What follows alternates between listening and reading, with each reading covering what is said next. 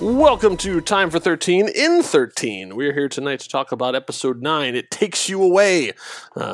Joining me, which is way more exciting than the episode. That was a good line reading. With me as always is Rob. That's really good. Excellent job.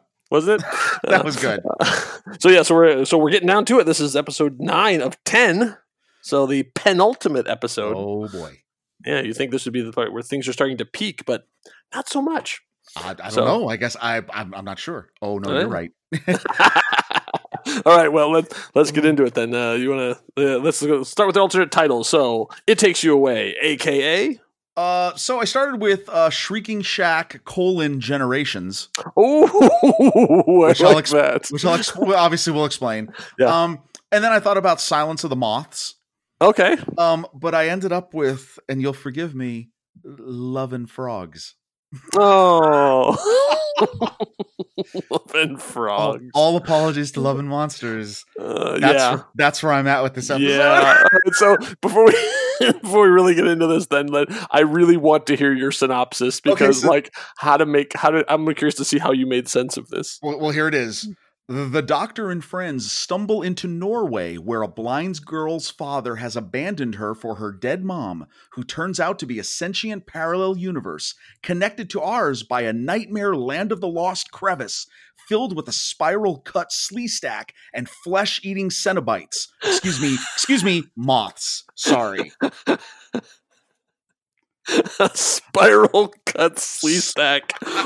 I mean, wow. Wait, that okay. Was good. So I think we're on the same page with this. Yeah. We have finally reached the nadir, the worst episode of the season because, boy, they really shot for the moon.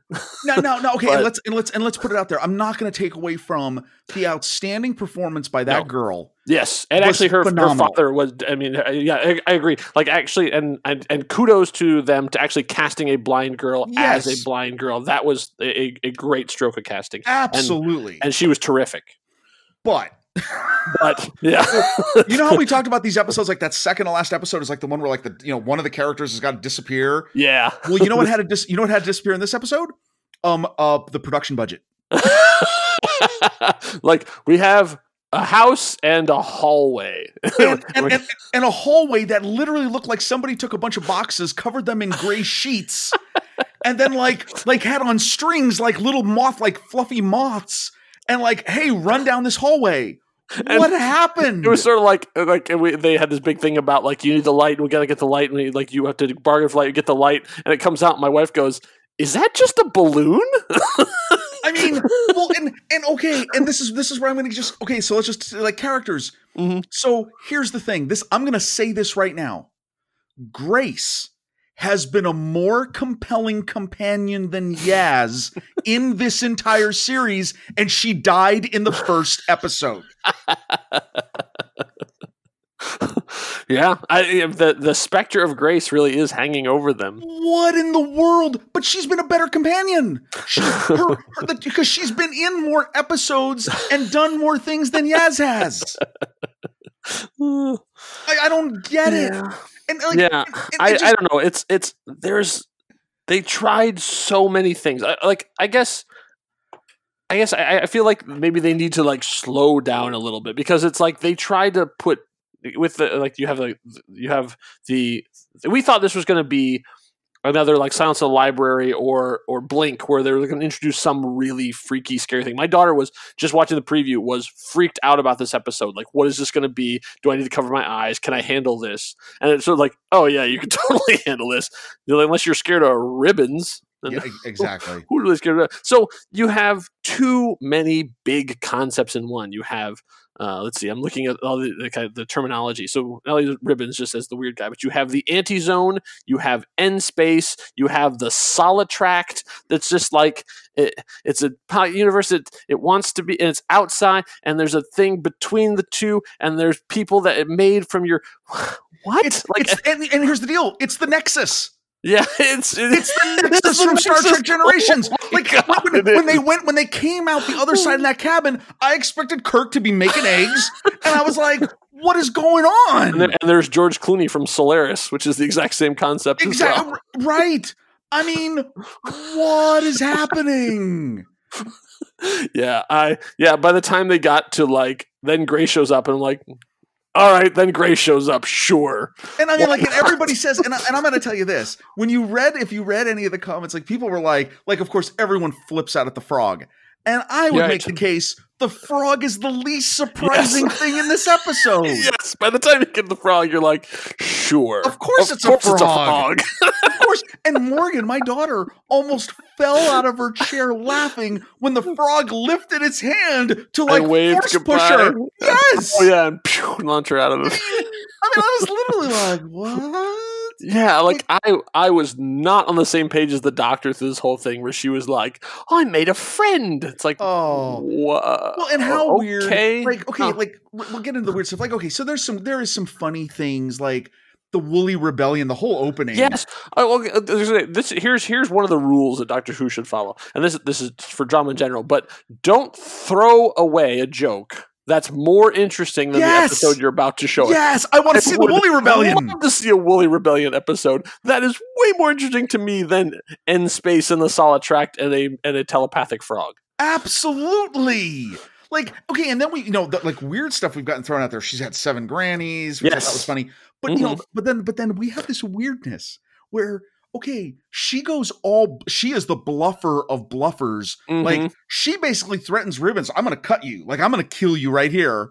And of course she's not, because she doesn't got anything to kill him with. Right. And then later on, she's like seducing the woman who's embodying the universe.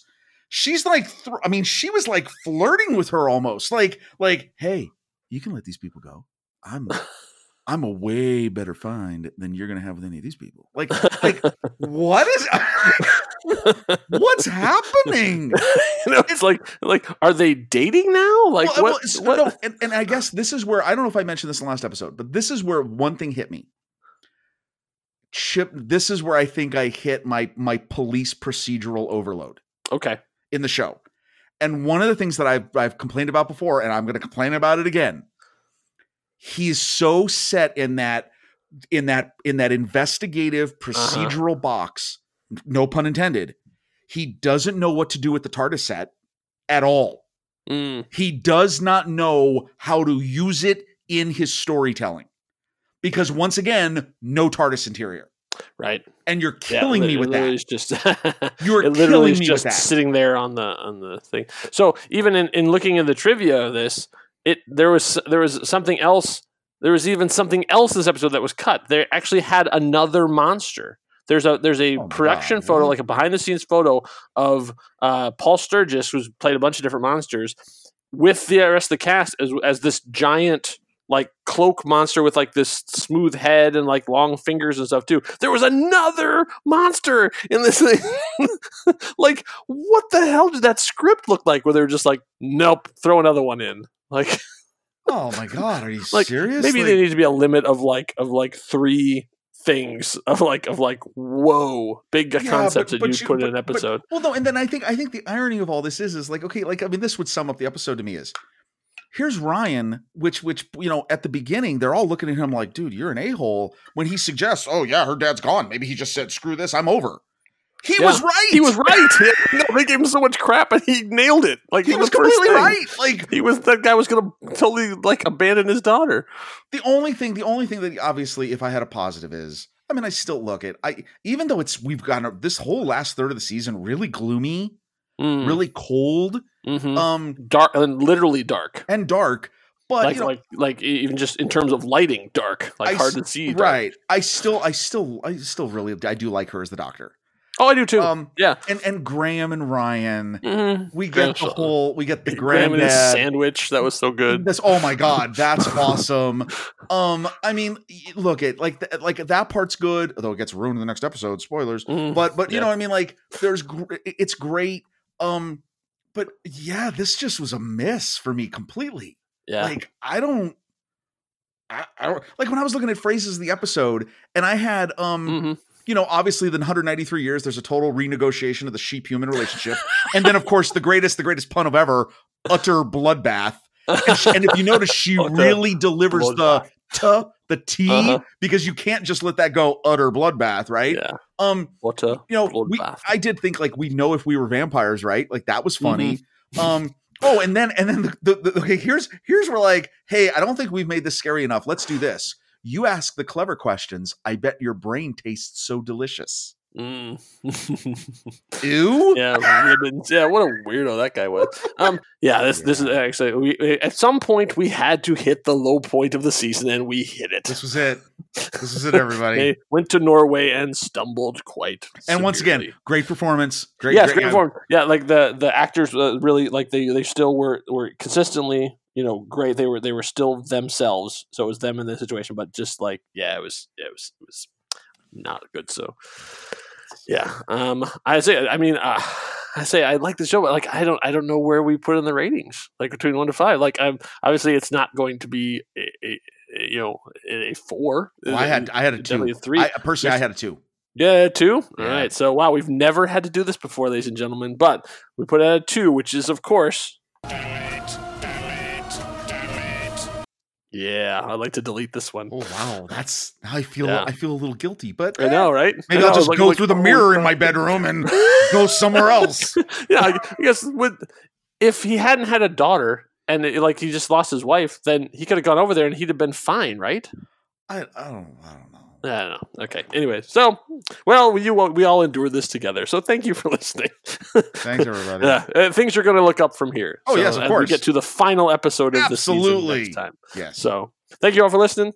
Thank you, Rob. You're welcome. And we will see you next time.